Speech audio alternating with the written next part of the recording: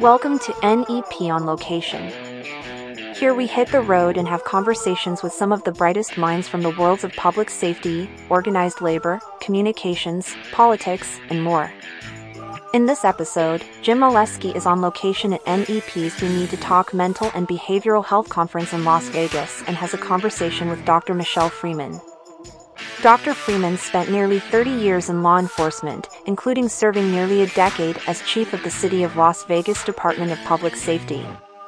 Dr. Freeman earned her Doctor of Public Policy degree, which focused on suicide awareness and prevention for law enforcement officers from UNLV and has been a longtime volunteer with the American Foundation for Suicide Prevention Nevada chapter. Dr. Freeman facilitates educational programs dedicated to resiliency, mental wellness, emotional health, self-care, holistic wellness, suicide awareness and prevention, and overall well-being. Hi, this is Jim Michele again from NEP Media. We are once again on location in Las Vegas at NEP Services at the We Need to Talk Behavioral Health Conference. Joining us now is Dr. Michele Freeman from the AFSP, which is the American Foundation for Suicide Prevention. Thank you for being here today at the We Need to Talk conference and for sitting down with us to have a little longer discussion about this critical topic of behavioral and mental health. So welcome. If you want to start out by just telling us a little bit about yourself and some of your experiences and what you've done and what you do now. Thank you so much, Jim. It's my pleasure to be here. I really appreciate being in this space. It's near and dear to my heart. I worked in the law enforcement arena here in Las Vegas for the City of Las Vegas Department of Public Safety for almost 30 years. I retired as the chief, which I was very fortunate to be able to have that responsibility prior to my departure. I loved what I did. I love working with first responders, and I really have a strong passion for mental wellness and suicide prevention and awareness. I received my doctorate in suicide awareness and prevention for law enforcement officers. It was focused in public policy, and I have been very emerged in the area of mental wellness, self-care, resiliency for many years. With that being said, that finds me into the American Foundation of Suicide Prevention. I was there I started since 2013. I was part of the organization. We became a chartered chapter here in Nevada in 2015. There is at least one chapter in every state in the United States. The main base the national base is in New York. And it's really a great organization. Why I say it's so great is it's the largest nonprofit organization that does evidence-based research. They have education, advocacy, and support for survivors of suicide loss, as well as survivors for suicide attempts. So it's really very comprehensive. The majority of us are volunteers. We do have staff. Myself, I'm a volunteer, and I have been since, like I said, 2013, even though we didn't become chartered until 2015. And our mission is to save lives and bring hope to those affected by suicide.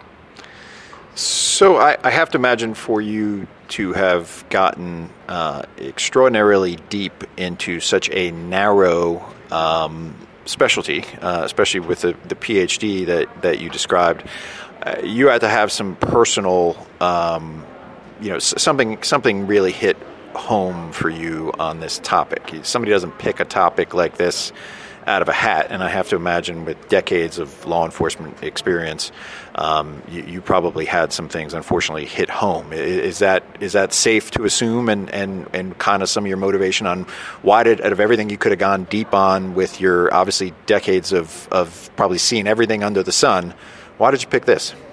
It's really interesting, Jim. I really have always had a passion for helping people. I really wanted to be in that space, in that arena. I just feel really connected with people and want to do the best that I can to help serving people. And that was before I got into the profession.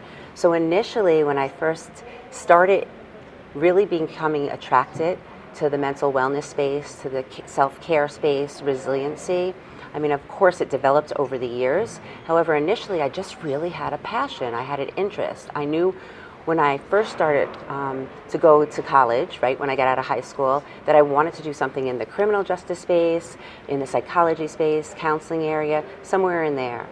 I picked this space because I feel like truly, and we hear it a lot in law enforcement and first responder worlds, it's a calling. Yep. I do believe it was a calling. However, you're correct. I did have loss. I've had loss in my family. I've had 3 cousins that died by suicide. Many people on the job that I knew, coworkers died by suicide. I know several people that have attempted suicide. I know a lot of people that struggle with their mental wellness, and through AFSP and the research we know that 90% of the people who die by suicide at the time of their death had a diagnosable mental health issue. That doesn't mean it was diagnosed, and it doesn't mean that it was being treated. Right. But we do know that there was something going on. Yes, the connection is there. Something was going on, and it's, in our profession, it's like, suck it up and move on. Well, you can't suck it up when we have, for me, I'm hoping one day we look at health as health. So it's not mental health, emotional health, physical health. It's all health. Right? Because we know that it overlaps, and we know typically there's no one reason that somebody dies by suicide. Typically it's a convergence of many things that are happening at once. We just see an incident or an event that takes place, and then people think, like, if you think about an iceberg, and above the iceberg we think, oh, we saw that person just got divorced. Oh, we saw that they just got fired. Oh, they just had, or they didn't get a promotion. Right. But there's so many things underlying that typically are convergent of things at once, and that's how come, unfortunately, suicide becomes the end result. And we're here. We have a largely, public safety audience, and our client base is public safety, and I'm a public safety officer. What are some things in that realm that is kind of unique or specific or key things that folks in that world need to know about this topic? Yeah, so we are all humans first, period. Every one of us, regardless whether or not we are in our uniforms and we're performing the job that we're expected to do, we are humans first. And so once we recognize that we all are humans, and then on top of being a human, we have these unique professions that we enter into. Many of us that are in first responder worlds also have another layer, because many of us either are active military or veterans. So we have these layers of seeing trauma, tragedy, devastation, all these things, some things that we never would even want anyone to ever see in a movie, yet we're exposed to, right? Sure. And so when we recognize that many of the things that we see are not something that's typical for the rest of the world, and when we recognize that it's okay to realize these are not normal occurrences for everyday life, and realize time after time, it's going to take a toll on us. Right? Our organ is a brain just like our heart. We will go to the doctor typically if we have something wrong with our heart. But we feel like there's this stereotype that we shouldn't go to the doctor when it's our brain. Well, our brain is a very important organ, and we should take care of it just as much as we're taking care of the other organs in our body. And I really look forward to health is health, right? And mental wellness is so important, and I'm grateful because I'm not grateful for the pandemic, but I really do believe the pandemic has given us an opportunity to understand a little bit more feeling isolated or lonely or a different space. I'm not happy about that, but because that has happened, more people are seem like they're a little bit more understanding and willing to speak about mental wellness. And also, let's have the conversation about suicide awareness and prevention. Yeah, I feel like, and be interested to see if you've had a similar experience. I've been in public safety for 26 years. I feel like for a long time, mental health was a dirty word. The idea of going to a counselor or a therapist or something, I mean, that was career suicide. It wasn't just a stigma. I mean, it was the end. Like, now it's pretty normal. Like, it's normalized, like to the point where I'm like, when did this happen? It's interesting that you said COVID, like, and that may have been part of the thing. Whereas now we can have this conversation. I can go back to my firehouse, tomorrow, and have this conversation. And it's no different than if I hurt my shoulder and be like, I got to go to physical therapy. It's just it's okay. It's wellness. It's holistic, a 360-degree kind of taking care of yourself. And I feel like that normalization is huge, and especially in public safety, where we joke in the fire service, that firefighters hate, only two things, and that's how things are, and they hate change, they hate how things are, and they hate change. Yeah, we do that in the law enforcement world too. So when you see this seismic sort of shift and this culture change, I think a lot of it is we've had a tremendous also amount of turnover. I think COVID exacerbated that. You had a lot of people who were, I don't know when I'm going to go, and now, wait a minute, I don't want to deal with that. I'm going to go, right. And that's brought in a lot of new people, and that's fine. I mean, that's the cycle of things. But that attitude has changed. And I think that's a positive, and then the interesting thing though is like you see in a conference like today, how do people start? And that's a good problem to have. It's opportunity, but now you have, you have fire departments, police departments, you have unions. Okay, the stigma's gone. We're get the green light to do this. How do we begin? I mean, and you with extensive experience in both worlds, how do places begin? How does somebody come to their police chief or fire chief, or how does the police chief or fire chief themselves recognize and say, man, we need to do something? Do you have any guidance on that? This is a really interesting question because it's going to vary, right? So I think for me, and I can speak from my experience, I want to have the communication with my family, my work family, my blue family, my big extended family, my first responder family. That's the most important. And if we look at people as people, it's the people first. If we don't have the people, then we can't have any people taking care of other Sure. people in our community, right? Sure. So we need to care about our people, and we have to be open, in my opinion, and willing to listen and have those conversations and recognize that there may be times that people need to get the help that they need. Just like you said, if you have an injury, that physical injury, that you're not able to perform your job for a period of time, you're put on typically light duty, or you're out until you can rehabilitate, and then you come back to work. And that should be, in my opinion, the same thing that we're thinking when we look at mental wellness. If somebody is having challenges with their mental health, if somebody is in crisis, we should want to make sure that they get the help that they need, and then bring them back to work. Now, I will say this. Yes, are there times where someone can't come back to work? Absolutely. Same thing with physical illness, right? Here in Nevada, we have a heart and lung bill. So if, in firefighting and in law enforcement, what that means is we have an annual physical every year, and you have to be able to be in a certain space to be able to perform. And if the doctor says that you are not able to, you go and you get the rehab that you can get, you do whatever you can do. But if you're deemed that you no longer can perform the job, well, yes, there's compensation, because here in Nevada for the heart and lung bill, there is compensation. Yeah.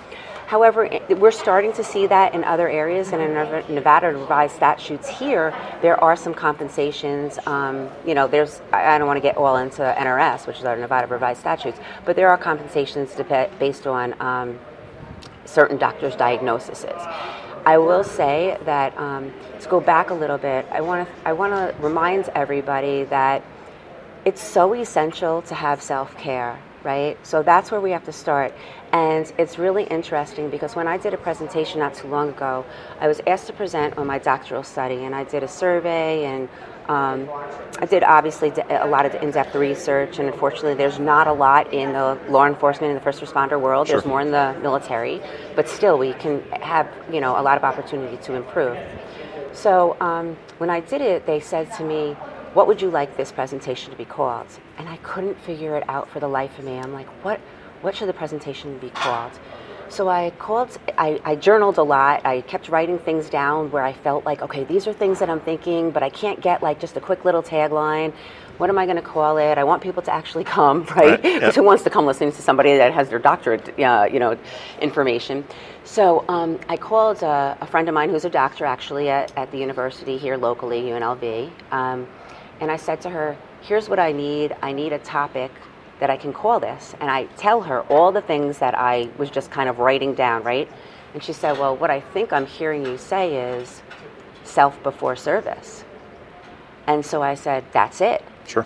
So here I am, and I named it Self Before Service, flipping the paradigm or shifting the paradigm. I've done a couple, shifting the paradigm. And at the same time, I still, because of my law enforcement self, kind of like a gut punch. Wait, no, we're supposed to do serving others before self. We're not supposed to, because that's what we're told, right? And that's what we believe. We want to help other people. We can help other people, but not to our best capacity if we don't take care of ourselves. It's that old adage of when you get on the airplane and if the oxygen mask comes down, you put it on yourself. That's it. We all know it. We Right. know it's the right thing.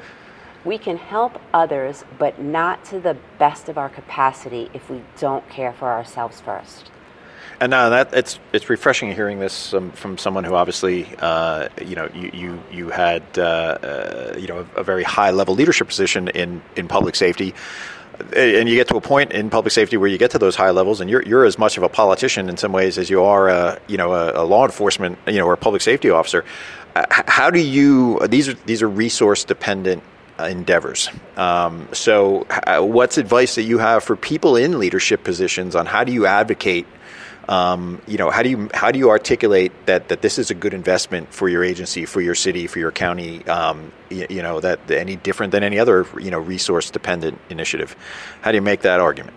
Yeah, well, it sounds like you've kind of done it already. Yes, but and I have, and I think timing has a lot to do with it, right? Because I feel like I've been talking till I have been blue in the face for a couple of decades prior to getting to where we are now. When I was working on my doctorate program, and here we are in the middle of the pandemic. So I didn't finish it prior to me retiring. I finished it after my retirement. But I had been working on it obviously prior to, and I'm thinking to myself, how am I going to go in the middle of the pandemic when we're having civil unrest, when we're defunding law enforcement and asking for something else? Exactly, ask for more mental health, mental wellness for our officers, for our first responders, because I really wanted it to be really cohesive, really collaborative, really collective, all of our first responders, even to include dispatch, know. And so when I went, and I had to do some practicing, of course, with different politicians and through my doctoral program, and how was I going to approach different political figures and get feedback, and how was I going to go ahead and just, test the waters, so to speak. And so what I did was, because I did testify on a few bills, to include the one that was for my doctoral program, and not really for it, but it came up during my doctoral program, and that was my goal, to change legislation, right? And so when it came up, I said, to myself, how am I going to tell these people? How am I going to tell political figures that this is the right thing to do and the time is now? It actually was yesterday, but we're going to do it now. And basically, I would say this. We have law enforcement officers here, and I'm going to focus on law enforcement for this particular piece, but I mean it for everyone, right? Because I think it should be comprehensive. We have law enforcement officers, and they are here. Whether or not we get to fund it, that may or may not happen, or it is in the process of happening. But we still have law enforcement. People are still coming to your door, whether they're coming as a self-initiated, not necessarily to your door, but maybe your car door or to, on the street. Whether it's self-initiated or it's calling it, it's a call and you're responding to a call. Would you not want your loved ones to have someone responding to you in the best mental state as possible? They, one, have a sidearm on their belt. So they are armed. And importantly so, they have that firearm for a good reason. And they're responding to protect you in our community. They're responding to come and make sure that they can do the very best to keep our community safe and your loved ones safe. Whether or not you love us, whether or not you called us, or whether you did make the call, don't you want us to be of good, sound mind and body? And make the best decisions on high stress, positions. And what was the reception that you experienced making that argument? I really got a lot of favorable responses, better than I thought. Some of our deliveries were, obviously I was a lot more in depth. The conversations were a lot more. I gave a lot of, I started the foundation and I brought it all the way up. But I really just, made that connection with these people, and people that I know that weren't so supportive of law enforcement. And I don't mean that they don't support us in the way that, they don't think that we're needed in our communities, Right. but felt like there are other ways that we can change the way that it looks Sure. today. And I don't disagree in some of those ways. And at the same time, even with firefighters, there are firefighters that also, people usually, everybody loves you, right? Everybody loves a firefighter. I'm a branding guy. It's a lot easier to brand the fire service than the law enforcement. Well, I'm just going to say we all, we know where it's at, and all kidding aside, there are firefighters as well that are expected to show up on scene and give their very best, take care of what needs to be taken care of, the people, the property, and saving the lives. And to do that the very best that they can do. And in doing so, they need to be also of Yep. good mind, sound body, right? They need to be healthy in every way, not just physically, but they need to be healthy emotionally and mentally as well. Well, thank you. That was a tremendous perspective and a kind of unique perspective from just your personal experience. Kind of one last thing. We talked a lot about what agencies can do, what leaders can do. When we first started, we talked about individuals, some things people can do to make themselves a little more resilient. Firefighting, law enforcement, emergency response, it's a team sport. How do we take care of each other? Oh, I love this question. So let's look at it in two spaces. I want to talk a little bit of resiliency and then go back to the suicide prevention piece Yep. and awareness. So in the resiliency space, I do a lot of work in the resiliency space as well. And so it's so important to be resilient and not wait until you need to be resilient, right? So if you imagine like a tool belt, you want to have all these different, I'll call them tools on your tool belt, resiliency tools. What do you do to make yourself as healthy as possible? Now, you may not always pull the same one off every time, right? And we may have a little bit of a different resiliency belt. I might have on mine meditation and yoga and eating well, and you might have going to the gym and journaling and doing gratitude walks and practicing gratitude on a daily basis.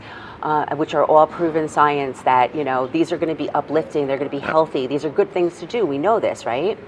And so when it's time to pull from our resiliency belt, we already are practicing those things. It shouldn't be the day that we need it, right? When all hell breaks loose and now we've got to figure out how to be resilient. Because what resiliency does is it allows us to get up and to move through, not get over, get up and move through quicker and better if we have that skill set already intact, and also good problem-solving skills, right? So if we have that already intact, that's so much more helpful for ourselves, because we're all going to see in our lifetime something where we're going to experience some kind of tragedy or devastation or trauma, just in general, not just in the first responder world, right? So I would say everybody should be doing this. And then in addition to that, having a real conversation. If you feel like you see somebody's behavior is different, it's not typical of what they usually have as their behavior. If you see their moods are changing, if you see that things aren't right, if you recognize that these things are, really, someone might be in a place where they're not in a good space and you don't know what's going on, you don't have to know what's going on. Have that conversation. Have it politely, have it authentically, have it empathetically, have it sincerely, and have it on the side in privacy. It's a real conversation. It's just like if one of your loved ones are in trouble. You're just not going to ignore them, I hope. Right. Suicide, yes, it's been difficult to say, are you thinking about killing yourself? I'm really worried about you. I've noticed that you haven't been going out as frequently as you used to be. I noticed that when we get together after shift, you're not there. You seem to be going home quite a bit. I hear you keep saying the word I. So it like yes. you're putting it on you. You picked it up. Yeah. That's it. It's taking it off of you. It's Right. not about you're doing this. Right. You're not acting right. Right. You're doing something different. It's about what I'm seeing, and you know what? I love you. And I know we don't like to use this word, I know that in the first responder world, we don't like to use the L word, but you know what? My philosophy always as a leader was lead with love. Because you have to lead with love. If you don't care, if you're not compassionate, if you don't have a big heart, you can be as brilliant as you want, but you're not going to connect with the people the way that we need to connect. And we know in the first responder world, the best tool, especially in law enforcement, the best tool, and I shouldn't say especially in law enforcement, fire too, because we're rolling on the same calls, we're seeing the same people. Sure. A lot of these people do have needs, special needs, whether they're in the health arena or whether they just don't want to see a first responder roll in. And our tongue is our most powerful tool that we own. And if we can have a real conversation and make it so it's regular, make it so we change our culture, so we feel like you used the word earlier, normalize it. And if we do it on a continuous basis, we're going to be able to make it more comfortable and feel good about it. And, I've had people say to me, well, I don't want my friend to be upset with me if I ask them if they're thinking about taking their life. Well, would you rather them be dead? Yeah. Would you rather them not be here? You'll buy more time for them to forgive you someday. That's it. Yeah. Yeah, and I think the challenge, I always thought the fire service had a slight advantage over law enforcement especially, which in far too many places is one officer alone in a car all day. You mentioned dispatchers before. Those are the always forgotten about, people, and I've been around enough dispatchers who you realize they don't get the satisfaction, and maybe their minds paint the picture of things that are often worse than the reality without having the, I guess you could say, the satisfaction of actually getting their hands dirty and feeling like, they moved the problem forward. And those folks are always forgotten about. I worry now, EMS, I think, of everybody in public safety, police and fire have it good to compare. EMS get their teeth kicked in with no end in sight. And these are folks who are often trapped on ambulances all day for a problem that's, that's not going to get better. And so the one thing that the fire service saw, we'd have the kitchen table and we were there together. And what's challenged that now is our firehouses keep getting bigger. We have individual bunk rooms. We have our phones in front of our faces anymore, and we're not talking anymore. So I think all of us have to, whether you're in a formal leadership role or you're in an informal leadership role, you have to almost take it upon yourself now, I think, in public safety, to get people to put down the phones, to set up social gatherings, whether you're on duty or off duty. Hey, let's meet for Starbucks, have a quick cup of coffee, just so you have this human interaction in a positive, non-stressful way. Because usually when you're dealing with a public, there's going to be stress involved, and there's processes involved. No, I think this has been a fascinating conversation. I appreciate the depth of perspectives that you gave on here, and obviously, unique perspectives from being neck deep in a lot of things in this world. And I appreciate your thoughts and your dedication to all of this. And it's humbling to hear it all, but I think it's exciting. There's a lot of people out there trying to do a lot of good work, and I feel like cultures are finally changing to where people are willing to listen. Yeah. And it's easier than ever maybe to get, if there's a downside of people having their phones in front of their face all the time, they're not talking to each other, but in some ways it's also easier to reach them with information that they may have never gotten in front of them or thought about or anything before. So, yeah, I think these are all things we just have to keep pushing and advancing the fields. But thank you. This was a great discussion. Dr. Michele Freeman from the AFSP, the American Foundation for Suicide Prevention. She's based out here in Las Vegas. And again, I'm Jim Oleski from NEP Media, and we've been on location in Las Vegas at NEP Services We Need to Talk Behavioral Health Conference. Thank you for listening, and we will catch you the next time. Thank you for listening to NEP on Location and Jim Oleski's conversation with Dr. Michele Freeman. Remember to subscribe to NEP on Location wherever you get your favorite podcasts. You can also reach us at nep.news@nepservices.com. And for the latest ideas and information from around the worlds of public safety, organized labor, communications, politics, and more, please visit our website at nepmedia.net.